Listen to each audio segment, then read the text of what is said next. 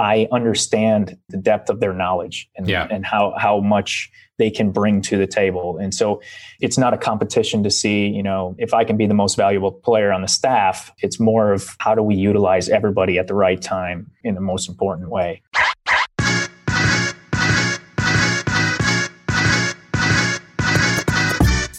Hello, and welcome to the Physical Preparation Podcast. I'm your host, Mike Robertson, and I'll be joined on the line later today by Major League Baseball veteran strength coach, Donovan Santos. Now, before we jump into this week's episode, give you a little recap on what's new, what I'm excited about this week, and then a quick deep thought that I think many, if not most of you will appreciate. So let's start with what's new, a little bit of coaching.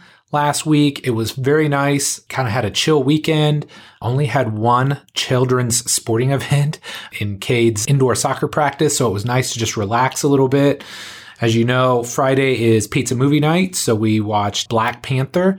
Kiddos really enjoyed that. And then on Saturday now, we've got a new tradition. Since Disney Plus is really rolling out all these new TV shows, we were watching The Mandalorian. Now we're into the WandaVision shows. So just enjoying that. Man, I just enjoy any time that I can snuggle up on the couch and hang out with those two. And so it's been really fun just kind of having that tradition and building that tradition over the years. For those of you that are of a certain age, started Cobra Kai this weekend. Bill had been talking about it incessantly over the last couple months. And so I knew if he was that into it, I wanted to watch it too. So I'm only like 2 episodes deep. If you are into it, please do not spoil it for me. But excited, definitely having some flashbacks to the old days. I remember watching all of the original Karate Kid movies growing up. So hopefully I can convince my wife to continue watching them. If not, I'm going to be watching them on an iPad with headphones on every night by myself. So yeah, nothing too exciting this past weekend. Probably the highlight was booking our house for spring break.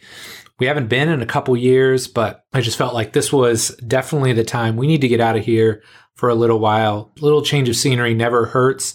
And my best friend from college has 3 kids all around the ages of my kids. So I think we're going to meet up in Florida, just soak up hopefully some warm weather for 7 days, recharge. And that'll work out pretty well time-wise because I should only have, my small group, people that are still here right now that I'm coaching. So, they may even be out of town at that point in time, and it'll give me a little bit of downtime before the NBA off season starts to ramp up in end of April, early May. So definitely looking forward to that. And then, as you know, I'm trying to get through a book a week. So my book from last week was called Unf. You can spell it out if you would like, but Unf Yourself. It is by Gary John Bishop, and I forget how I got turned on to this book, but somebody had mentioned it, and they were just mentioning how it's really powerful with regards to perception and the stories that we tell ourselves and self-limiting beliefs. And I think that's probably something all of us struggle with, is that internal dialogue. So, man, I'll be honest, I don't enjoy, and I got this from Martin Rooney, I don't enjoy books where you have to swear in the title because I feel bad even having it out in front of my children. But the content within those pages is very, very good. It's one of the books here most recently that I've highlighted a ton, dog-eared a lot of pages. I'm going to go back through it and retype some of the stuff because I think not only the mantras, but some of the stories and some of the ways that he makes you think about your beliefs and the stories that you tell yourself is very, very powerful. So if you can get over the title of the book, and if you have self-limiting beliefs or stories that you feel like are holding you back from achieving your true potential, then I think you would really enjoy it. So that's what's new this week. Pretty excited. I actually wrote myself a real live training program. Now, if you follow me on the gram, you'll see every now and then I'll snap like a quick pic of what I'm doing on Tuesday or Thursday or Saturday. And while there's some general principles I've followed, I haven't set something in stone for quite some time. So pretty excited about the next 4 weeks. I've got a pretty good foundation just from the last 3 or 4 weeks where I've been building up to this, but definitely excited to see where I can get over the next 2, 3, 4 months before the summer off season hits and I got to go back into maintenance mode. So got a real training program, excited about that. Got a lot of complete coach work to get done this week, working on, if you have not seen the Superset webinar, you will see it in some form or fashion. So I'm trying to recreate that, hopefully get more people interested in the certification.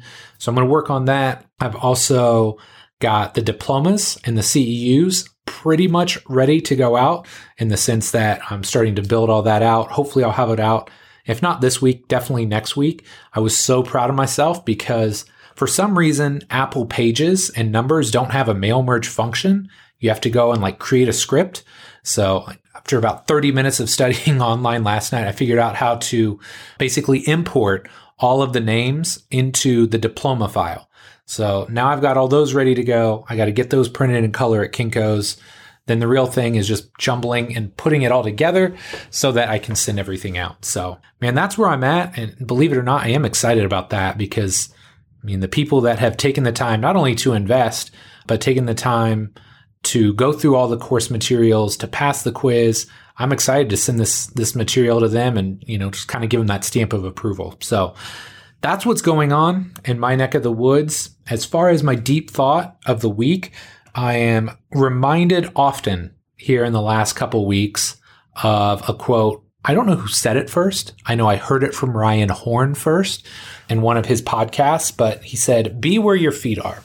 And I think this is incredibly relevant in the sense that so often we get caught daydreaming, or we get focused on the future and where we want to go or where we want to be, without necessarily just respecting the fact that hey, things are good here. I'm building something here. I can get better where I'm at, and just recognizing and being grateful for what you have.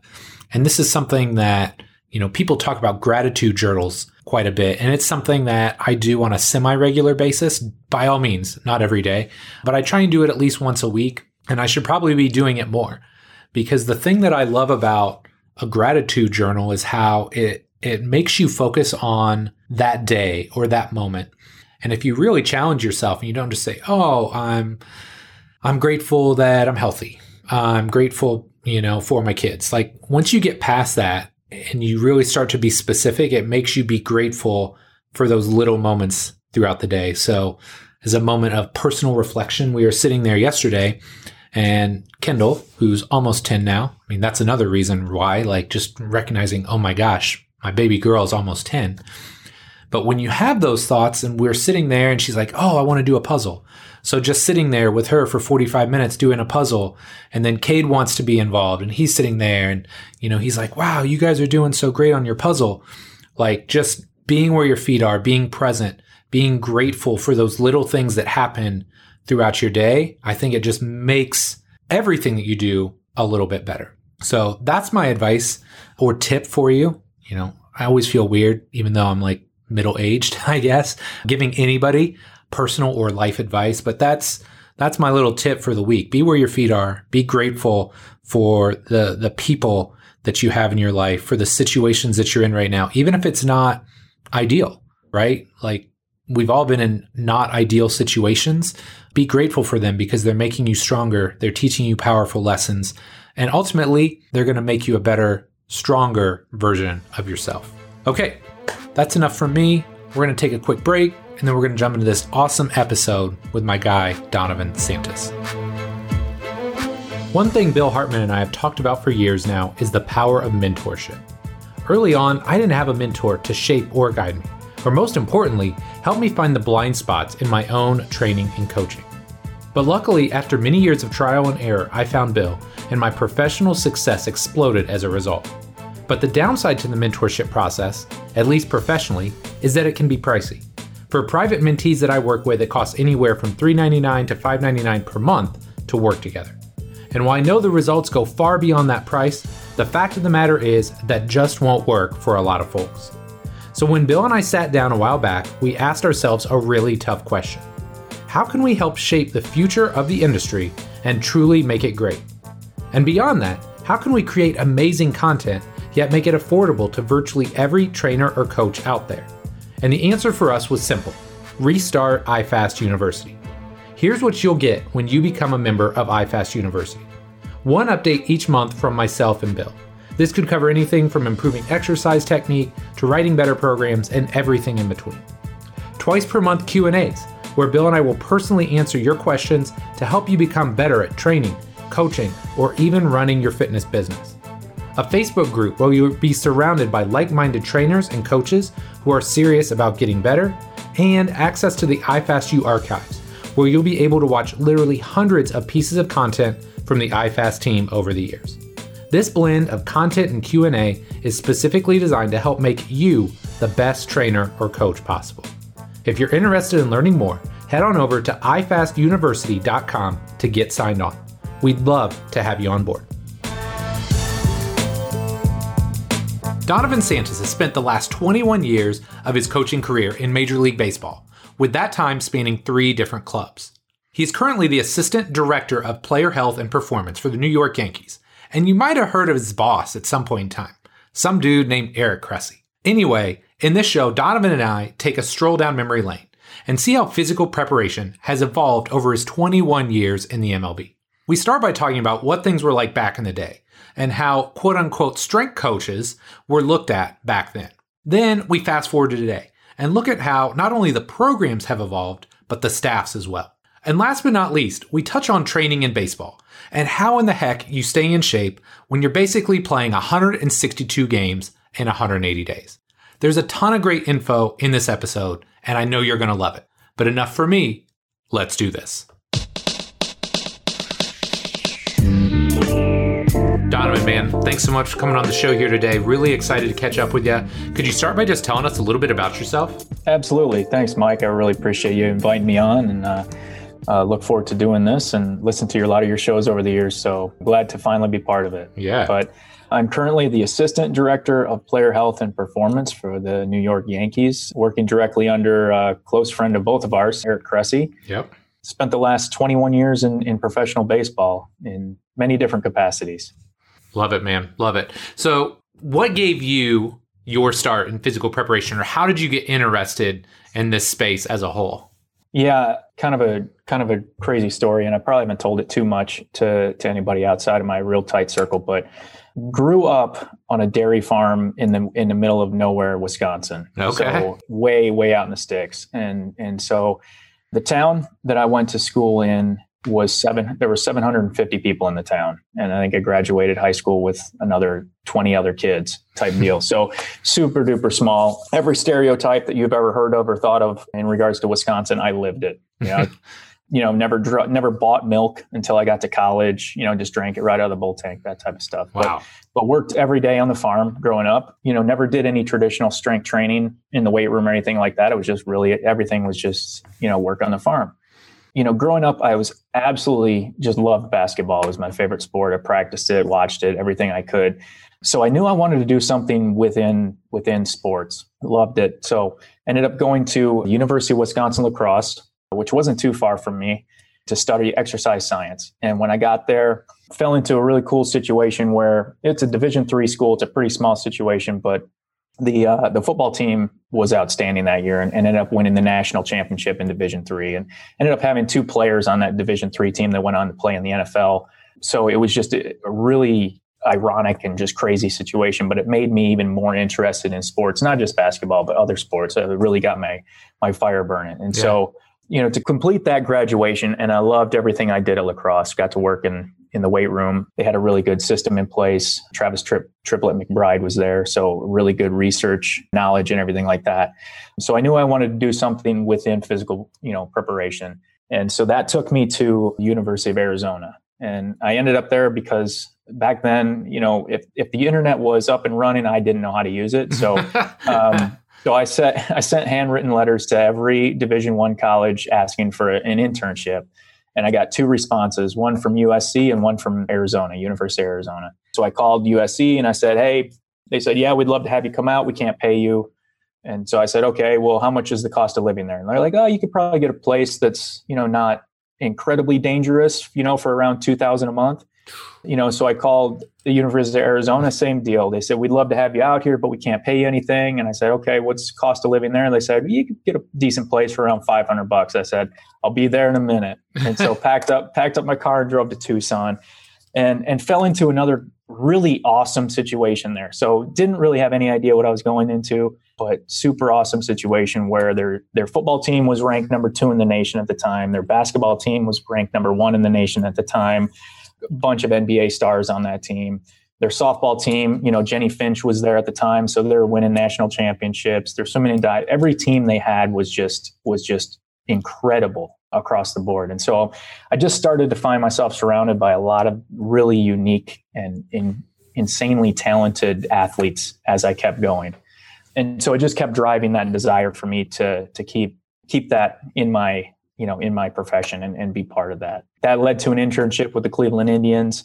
Again, fell into an amazing situation there where wasn't looking for baseball, but it was an opportunity that arose. So I ended up going there, and the Indians at the time were absolutely loaded. They had Hall of Famers almost at every single position across the board. And I went in there, really naive, not knowing, which helps. I didn't go in starstruck. I wasn't. Right. I wasn't, enamored with everybody, but I was in the weight room working, and then there's David Justice, there's Kenny Lofton, there's Omar Vizquel and Robbie Alomar, and it was just guy after guy, and there's Chuck Finley, and I'm like, oh, who's that? And he's like, well, his wife is Tana Katane, who's in the Whitesnake video, and I'm like, oh my God, and it was just thing after thing, where you're just enamored with where you are and what you're doing, and I just absolutely loved what I was doing and pushing it. So spent a couple internships there and ended up with the Toronto Blue Jays, where I spent, the last 18 years until moving over to the Yankees here. But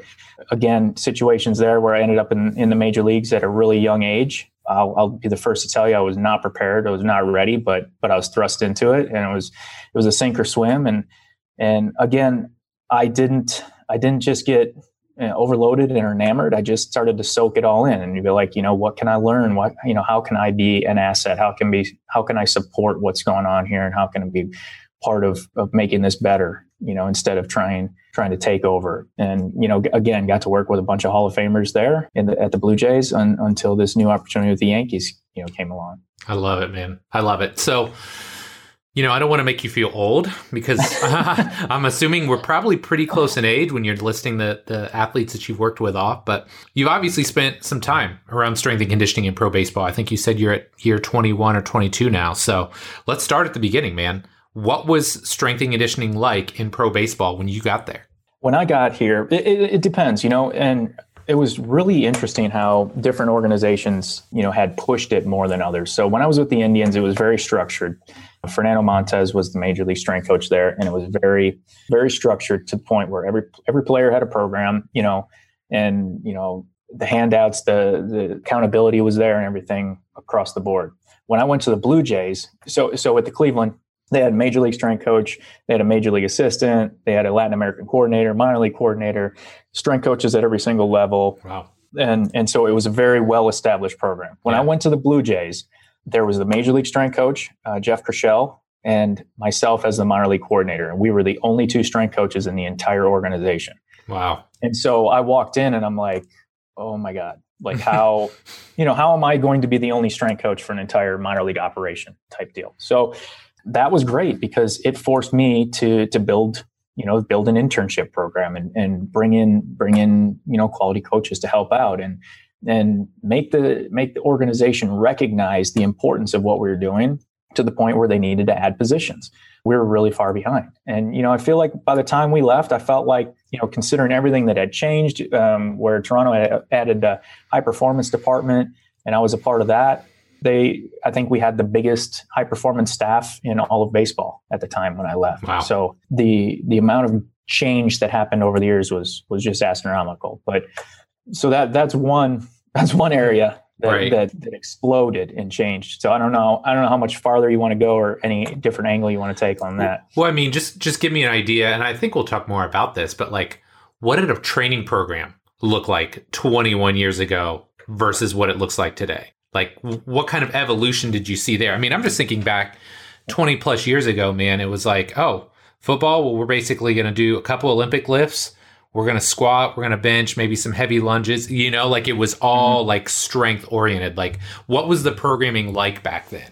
It was very basic. Yeah. Very, very basic. It was still kind of in the area of, and again, this was very organizational specific. So for the most part, it was very basic to the point where you did not want to hurt anyone because you were so new. You were so new to the game. You were the new guy on the block. And so anytime anybody got hurt, I can still remember the first thing is like, what do they do in the weight room? And I was like, right. Well, I mean, this is the 36th game he started this year. He's throwing, 500 innings. Like that might contribute more than, the 3 sets of 10 lat pull downs he did. So it was very, very basic across the board. Some players, had, much heavier strength-based workouts where they would get after it. Other guys, would do absolutely nothing. And so it was kind of eye-opening to the fact where you could see how some guys, could literally do nothing and just still be successful. And other guys, could really, really get after it and crush themselves and have similar success. But, I worked with Roy Halladay, Hall of Famer, and like he worked harder than any player I've ever seen in baseball and pushed the envelope in every area. And then, we also had many other players on the team who did nothing, and right. You would expect guys to do it. You would want guys to do it, but there was no repercussions if players didn't participate in a strength program. Gotcha. And so, you're kind of handcuffed in that regard. I gotcha. So this will kind of work as a nice segue because obviously all industries shift over time. They evolve. But from what I've seen, and I'd imagine you've seen as well, I feel like the shifts come even faster when you're working in the world of pro sports. There's this thought process. You have to keep up with the Joneses, right? And what are these other teams or clubs doing? So with that being said, what were some of the big waves or maybe some of the big shifts you've seen over your time in the industry? Yeah, I think the biggest shifts that I've noticed, number one, at least within the organization when I was there, was FMS came in and just kind of added a more functional movement or a corrective component to what we were doing. Also helped a little bit with also helped a lot with the assessment. I think early on we did such a poor job of assessing any of the players. Yep. It was purely, orthopedic assessment, and if they're good to go, they were good to go. The FMS helped us a lot there. That was a huge shift for us, and the corrective work made a big difference. As it got farther, breathing's made a huge change across the board. That's impacted everyone. So that's been a big thing. And then, clearly the technology that's coming to the weight room, has changed everything too, from everything that's available to us from, timing gates to VBTs and everything. There's almost an expectation that if you're not doing it, that you're not good enough, or, you're definitely losing ground, which is silly at times. Right. Yeah. And I want to circle back to the first thing that you said, like regardless of how the FMS is viewed at this point, or regardless of how you look at it, like it started an entire conversation of, hey, look, maybe there's more to working out and strength training than just squatting, bench pressing, or deadlifting the most weight possible. Right. Yeah, and this 100. Idea of building movement patterns versus just getting ridiculously strong. Yes. And for the longest time, honestly, strength, would hide a lot of issues. If you just got guys strong enough, they would be fine. And they could, hide a lot of stuff. The problem with baseball is you practice and you compete, play literally every single day. And so, strength is great and it maintains that ability to do that, over a decent amount of time. But the reality is at some point it all comes crashing down, no matter how stronger you are. And I thought FMS helped us a lot because there were a couple times where, just watching guys do FMS squat and you almost wanted to throw up. Right. And then, literally, 30 minutes later, they're in the squat rack, with a heavy bar on your back. And you're like, this just doesn't seem right. Right. I can be better than this. Yeah. No, I love it. And then another thing that you mentioned too, and obviously you kind of got to say this, right? Because your wife's pretty much like one of the gurus of breathing, but I feel like that too has been such an impactful piece of the puzzle because for so long it was just like, oh, let's stretch and strengthen. You got 20 correctives and then, oh wait, hey, you mean you tell me if I put some air into this space in my body, now I restore range of motion? Like what a cool tool that is, not only for coaches and trainers, but for athletes as well. That's been so incredible to see how that's changed over the years. And yeah, my wife Dana is definitely crushing that area right now. And that was the first time I met you when Dana and I were at the PRI course. Yeah. And I still remember we had been doing, a sideline sleeper stretch in our team preps and stuff like that. And I remember at the PRI course, they did an internal rotation check and then, gave the guy, 3 breaths and a bridge, and then checked it again, and he gained 30 degrees of internal rotation. And I literally almost fell out of my chair. I'm like, oh my God. And I knew it was a parlor trick, and I knew what it was about. But the reality, like, it clicked in my head, was like posturally, positionally changing people makes such a huge impact versus just, laying on your side and cranking on a capsule. Yeah. And at that point, I was just like, they're like, holy cow, like there's a lot to learn here, and it can have a massive impact, especially when you're talking about a joint that is so crucial to success and longevity as that. It was a no-brainer, to make sure that we're up to speed on that. Yeah, for sure. So this next one could take a while, but don't worry, I got plenty of time. Could you compare and contrast what people thought of strength and conditioning coaches when you started versus how they're viewed today? Because like you said up front, if somebody got injured 20 years ago, the first person they're talking to is the strength coach. And maybe it's the same way now, but can you talk to us about the difference about maybe how an organization looked at you 20 years ago versus how they look at you in your role now? Yeah, honestly, 20 years ago. And again, it depends on the org. Some orgs were much farther ahead. Some orgs probably looked at it as just the meathead guy. Some orgs looked at it as a position that we just had to fill. Somebody's got to be down in the weight room to make sure, the lights are on and nobody gets hurt and that type of stuff. That has evolved so much over the years to the point now where the strength coach is crucial. I mean, there was a point in MLB where they had to put in a stipulation, the NSCA RSCC, where all strength coaches had to have RSCC, because some teams were starting to go away from hiring strength and conditioning coaches and just adding a third trainer. Because I think, their idea was, why do we need a strength coach if we can just have 3 trainers, and just kind of manage the day-to-day stuff that way? So, MLB stepped in and rectified that. And that was at the behest of the Players Association. That was important to them. They recognized the importance of the strength coach. They knew how important it was, and they wanted to make sure that there was a strength coach part of the staff. And that has exploded and grown to the point with nutritionists and mental performance coaches and everything across the board, where MLB is now, mandating those positions as part of the major league staff as well. But now you see strength coaches who are crucial to everything, to the hitting coach, the pitching coaches, to the day-to-day operations. And you see a lot of strength coaches who are evolving into, performance director positions too.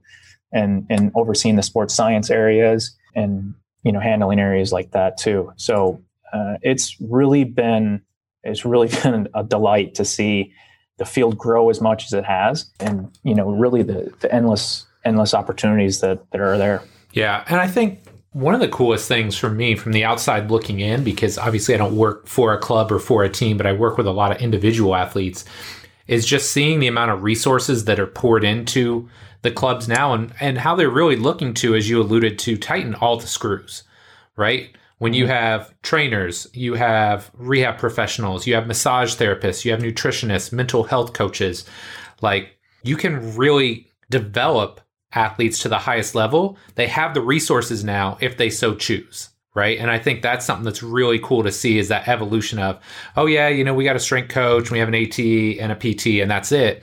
Now, you have all of these people on staff. And again, there's some challenges with that too, right? When you get that many people kind of on board, but man, it's cool to see all of the resources available to help these athletes achieve their potential. It's incredible. And these athletes are starting to get those resources much younger too. Yes. So my first year in the major leagues was 2003, and I was the head strength coach. We didn't have a nutritionist, so I was in charge of all the nutrition, the supplements, everything across the board. There was no mental performance coach. So by default, we ended up, being a lot of the guys that ended up talking through all that. And I learned a lot about that in regards.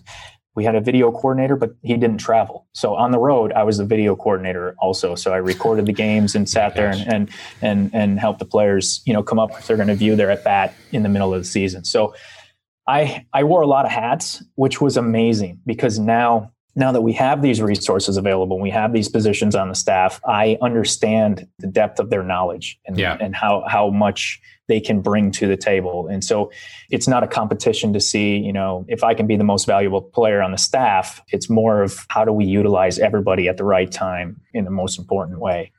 And so I absolutely recognize the value of all of that across the board. And the fact that we can get these resources in the hands of some of our youngest players just coming into the org is incredible. The other thing that just kind of came to mind too is the fact that you had to wear all those hats.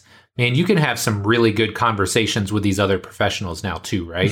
The fact that you've been in their shoes, like maybe not at their level, but just the fact that you can have these conversations with them and kind of get everybody on the same page, because I think we can all agree we're athlete centric, right? We're in it for the athlete. So the fact that you can talk to the nutrition person or the video person or even the hitting coach, right? Because you had to do some of that stuff and like cut video or whatever, like it just helps the athlete get a better result. Yeah, I recognize the value that they bring, but I also recognize how difficult their work is. Yes. So in nutrition alone in the major league, like just with supplements and everything like that, but you cannot please everyone with the food that you put out. Yeah. I recognize that. I've dealt with it, for many, many years. So when the nutritionist is trying their hardest to put out the best high quality food for an entire team of people from all over the world, it's impossible. It's not going to work. And so I recognize that and I don't hold them to fault. And, I understand how difficult it is, to have conversation with guys when they're really, really struggling professionally, on the field and how hard they're working and the work that they're putting in, but you just don't see the results on the field. And they come to you and they're kind of unloading on you. And you're like, this is the ideal place for a mental performance conditioning coach because, they have the skill set to be able to navigate this and kind of build them back up and keep them going. And then video is what I was doing in video in 2003 versus what they're doing now is just mind blowing, mind blowing. So, the availability of what they have and what they can do is incredible. For sure. Okay. So something I'm really interested in, and with a lot of coaches that I bring on, I like to talk about like off-season training, but I feel like off-season training across sports is kind of similar. Right? Like everybody's going to have their own nuance and their own piece to it. But I'm really interested in-season strength training for baseball because there's logistics here, right? Like what is the stat? Like 162 games in 180 days. Yep. So like do the math there. You got 18 off days. And I'm assuming you're going to try and train pretty regularly throughout the year. So kind of a two-part question here. Number one, when do you train these guys? And maybe number two, what does a typical training session look like? Yeah, those are awesome questions. I'm excited to dive into this too. The first one is when do you do it, and then what do you do? So it depends. It depends on the player. Okay. But position players specifically. So these guys are playing every single day. They're practicing every single day and playing every day. Some of them will work out before the game, but not all. And not many. Others will work out after the game. So you can imagine, showing up at the field at 1 o'clock or 2 o'clock.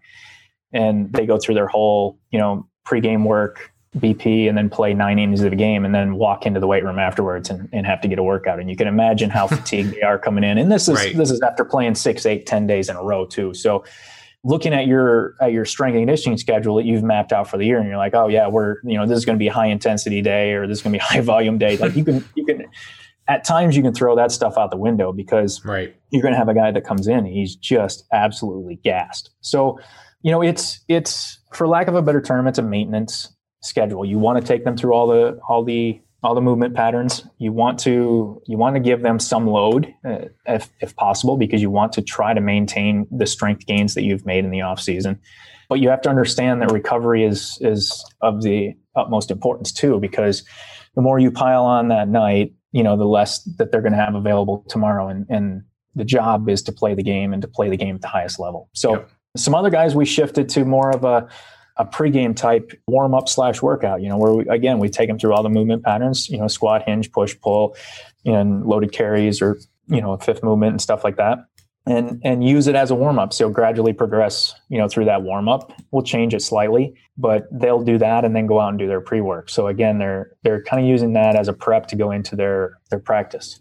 And then, to break down what a workout would look like and how long it takes, for position guys, it's pretty basic. We're gonna, we'll squat some guys, not a ton. Usually a front squat or a safety bar lunge or things like that, where you do want to add some load. We can usually hinge guys pretty well with the trap bars. And in pulling, there's just thousands of different pulling motions and movements and things like that. But we stick, primarily to cables and kettlebells and things like that. And then, pressing, again, it's not the most important thing they're going to do in the weight room that day. So we don't go overboard on it. But, right. some different push-up variations and things like that to get their arms overhead, or landmine pressing and options like that to get the scap in good positions and keep it moving are all good options. I love it. Yeah, I'm just trying to think most of the sports that I've worked with, soccer's the easiest, right? Because let's be realistic, like soccer, football, if you're writing a strength program, you kind of know the days you have to be ready, right? And you've generally got 6 to 7 days in between games. Even basketball, hopefully you've got 1 or 2 days off every week where you can sneak some of these things in. Like, you guys don't get days off. So that's what I was intrigued by. Like, how do you make that work? And like, just if you could give me an average, like how long does a session last? And maybe how many days per week do you think these guys are lifting on average, right? I know everybody's different. Yeah. So position guys are probably going to average anywhere from 2 to 3 lifts a week. And they're going to average probably anywhere from 20 to 40 minutes in the weight room. Yep. And that, some of that might include a prep work. Some of it might include a little med ball, stuff like that. But it's not a crazy, fancy, amazing workout in season. It just can't be. It can't be. It cannot be. But your starting pitchers are more like, your NFL team or whatever. Like, every 5th day they're going to go out and they have a bullpen in the middle, so you can work around that. So you can use your high intensity days and try to lump together your high intensity days and try to give them some low intensity days in there in between to recover. But at least exactly what's going on, and then you get it all set and it's perfect and you're ready to go, and then it rains and everything is pushed back. And so, or, you travel all night and get in at, 5 a.m. in the morning and have a day game. So right. It's, they call it a game of adjustments for a reason, because it's literally a daily game of adjustments. You're adjusting, to the world that's happening around you, the schedule of the game, but you're also adjusting to everything happens. Pitching coach or somebody will grab, say, I have to do extra work with them, and you just adjust. Yeah. Well, and this is where too, like, you can have the greatest plan on the planet, and obviously you're going to plan ahead and kind of have an idea as to what you want to get done, but you also have to be incredibly malleable kind of in the moment and just know, like, oh man, oh wait, this guy just played maybe 14 innings tonight or whatever. Like you said, we are going to lift hard, but man, we didn't get in until 5 a.m. and everybody's smashed. So we're going to lighten up. I mean, I can only imagine, like you said, how many adjustments you have to make on a day-to-day basis to make that work. Yeah, and that's where guys really truly need to take advantage of their off seasons, and work at facilities like you and Cressy and all the other great facilities across the country. Really take advantage of those 3 months of solid time that they have to develop their body and prepare it for the season. Because that's time that they have, that they know, that they can dedicate towards it during the season. If they're waiting for the season, to try to make those gains and get their body right, it's too late. It's not going to happen. That window's gone. Yeah, it's just not going to happen. So talk to me a little bit about integration. We kind of talked briefly about it earlier, but when you have a strength coach and an athletic trainer and a rehab professional, like back in the day, everybody was very siloed, right? And I remember being at Ball State and one of our football players tore his ACL. And so he went and he saw the surgeon.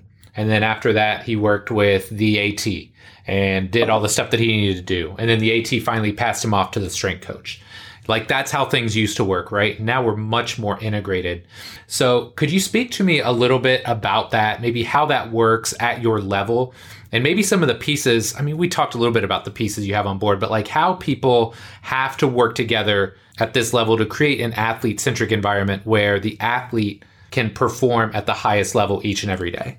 Yeah, I think you nailed it too. With originally it was more siloed, and honestly, I was part of the silo back in the day, and we considered it a success if there was a handoff. We were like, hey, this guy did go to these different silos and hit all the silos today. He worked with every single person, but there wasn't that collaboration. That wasn't that coming together and making it all fit together. And so the way I see it now, most successfully, is you have all these areas of expertise. You have all these people that are on your team and your staff. And at any one given point, depending on where the athlete is in their career, in their day, or whatever they have going on, if it's a rehab or if they're just, highly competitive in season day to day, some person on that staff is going to take the lead and the others are going to fall into support.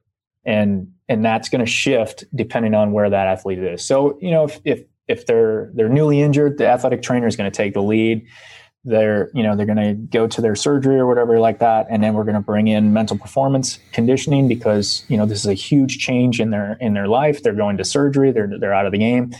We're going to pull in nutrition. They're going to factor in much bigger because we need to go in, with good nutritional work going in and then coming out of it. We need to make sure the nutrients are up to speed there. And then as they shift into their rehab, the PTs are going to take over more. The strength coach might start to get more involved, but really the position coaches are still waiting, for the player to return to that area. If it's a highly competitive in-season player, then probably the position coaches, are going to take the lead. They are going to be the leads. And the athletic trainer is probably going to play a little bit stronger support just in day to day to make sure that they're ready to go, don't have any issues, soft tissue work or anything like that. And then the strength coach is going to support, daily workouts, making sure they're prepped to go out on the field and things like that. So the way I see, ideal collaboration is that those points of emphasis shift, and they shift. They're kind of constantly and continually shifting. And so everybody has to be ready and available to step up at any one given point when they are most needed. But it doesn't mean that they disappear. It just means that others take more of a lead role and we support. So if you go into it feeling like, you are the most important thing of that player for that day, every single day, it's going to be really difficult for you to take a supporting role when you need to. And it's going to cause a little bit of rift between the staff in that regard, because you have to allow others to step up, take the lead and do what they're there to do and support them. And there will be a time when that's you. And you just have to be ready for that also. That's such a unique way of describing it. I've never heard it stated exactly like that, but I love that idea of everybody's on board, but everybody is going to balance or kind of shift between leading roles and supporting roles. I mean, I don't think I could have said it any better. Like, that's a really unique way to look at it. And I think it helps everybody understand the process of, look, you might have 10 people on board here, but there's always going to be one or two that are leading the charge while everybody else supports, and then that just rotates as they go through the process. That's very, very well said. Yeah, and I like that because, it gets away from just a whole team approach too. Like you start looking at the individual player, because you're like, well, just because I'm not taking the lead on this player doesn't mean I disappear. It just means maybe I need to take the lead on that player or these two players, and somebody else needs to take the lead there. Or it gives more of an individual approach from the team, to the players. Yep. I love it. Okay, man. So you've spent 21 years in the game now. No signs of slowing down. What are some key attributes you'd say have kept you in the game and thriving for so long? Just so curious about what else is out there and what else I can learn. When I got started with Toronto, we were so far behind. And so my focus was so much on, how can I bring us back up to speed, that I think I got tunnel vision for a long time and just tried to keep up as opposed to get ahead and think forward. And now, given the situations, the last few years in Toronto and now here with the Yankees, it's just an opportunity to really zoom out and see the big picture and really, really try to see, how far, we can keep pushing this and taking this, because, resources are here and resources are available. And it's just a matter of who does it better. It's not who has more and who can get more. It's just a matter of who can bring it together and do a better job working together. Yeah. And that is a fun challenge. Like, that is exciting, and meeting so many other players, so many other staff members across the game, if it's position coaches or, any other support staff that are coming into the game with so much more experience and knowledge and things they can bring to the table right away. It's so amazing, and it really excites you, know? And so that definitely keeps the fire burning. I love it. I'm the same way, man. Just staring at my notebook sometimes and I'm just like, What do most people do this? Do they just stare at their notebook and draw things or try and flesh out ideas? I don't know, but I'm there with you, man. I love it. So, okay, Donovan, big question time. If you could alter the space-time continuum and give young Donovan Santos one piece of advice about training in our life, what would it be? Yeah, I would say to keep dreaming big and keep thinking big, but most importantly, don't lose track of what is the most important thing in your life. And for me that's my family, my wife and son. And I know that any time that I've lost track of that, or that hasn't been the most important thing for me, it's been darker times and harder times. So, whatever the cost is, or whatever that is, don't lose track of that. I love it. No, sorry, I didn't mean to cut you off. I was just going to say, I love it. And especially in pro sports, like how hard is that, right? It is. And, early on, it's unrealistic to say, you're going to, come in late and leave early because you're first person, it's your first year in the league or anything like that. But I'm in a position now where it's the most important thing to me. And I try to make that abundantly clear to our staff too, to prioritize family and don't jeopardize that, because you don't want to screw that one up. Yep. I love it, man. Okay. Last but not least, we've got our lightning round. So 4 fairly short questions. Your answer can be as long or short as you like. All right? Great. Okay. Number 1, this might be tough, but what's your career highlights so far as a coach? Oh man, too many to mention. I've had a chance to work with 2 Hall of Famers, Frank Thomas and Roy Halladay. So I went to the Hall of Fame ceremony, for Halladay, and then just a lot of other awesome, game memories, being in person, to see it. And then, not just sitting in the stand seeing it, but in the dugout with them as, Frank hit his 500th home run, and Roy won the Cy Young, and Carlos Delgado hit, 4 home runs, went 4 for 4 with 4 home runs in a game off 4 different pitchers, and just, being there in the dugout celebrating with those guys, so mostly celebrating the success of a lot of the players that you're working with, and just being there and being part of it, and knowing that you had a small factor into it. Yeah, that's awesome. Okay. Number 2, 3 major stops along the way. Could you maybe give us one big takeaway you've had from each? Yeah. So Arizona, easy. Dan Worth was amazing. He was the director of strength and conditioning there, and he opened my eyes to periodization. Like he is a monstrous man, and he is brilliant. He's at the University of Tennessee now, but brilliant man. And he just blew my mind away with periodization. I'm like, oh my God, like I had never seen anything like it. Cleveland, Fernando Montez, anybody that's anybody worked under Fernando in Cleveland. And it was like a boot camp that you needed to survive, but you came out of it with stories of the structure that he had was so incredible, and everything was accounted for down to the smallest detail. And that's something that stuck with me for a really long time. And then coming to the Blue Jays, just seeing a complete opposite end of that with Jeff Grishel, who it was energy. It was all energy. And he's the type of guy that I could just sit around and talk to all day, every day. And he just makes you so excited about what you're doing. And he brings this enthusiasm and excitement that keeps you going. And then, working with Cressy here at the Yankees, just opens my eyes every day to, how much he's done and how much he knows and how far I have to go. Yeah, he has a tendency to do that to people, doesn't he? Yes. I think I know things about the shoulder, and then I listen to him talk and I realize how little I actually know. So Number 3, what's your biggest shift in thought process from when you started to where you are now? Yeah, number 1, it's gone from me to we, 100%. Early on it was me. I basically was in charge of doing everything and had to figure out how to get everything done. And now it's we. How can we all get this done? How can I refer out when I need to? And how can I learn from those around me? I love it. Okay. Number 4, last but not least, what's next for Donovan Santos? Just keep building, hunting for that 28th World Championship here with the Yankees, and trying to adapt to what is going to be like this year. I think I've abandoned the man. I can't wait for things to get back to normal, because I don't see it going back to normal. And so I'm preparing for, whatever our new normal is. And so that's what's next. What's next is how do we do the new normal better than everybody else? Because I think we might be wasting our time trying to go back to the old normal. I agree wholeheartedly, my friend.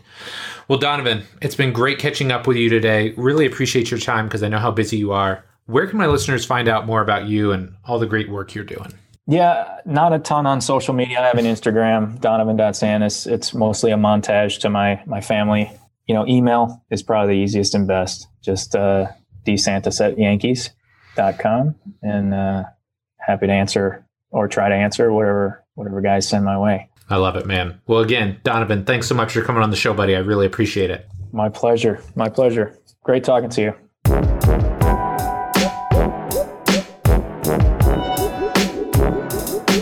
All right, my friend, that does it for this week's show with Donovan.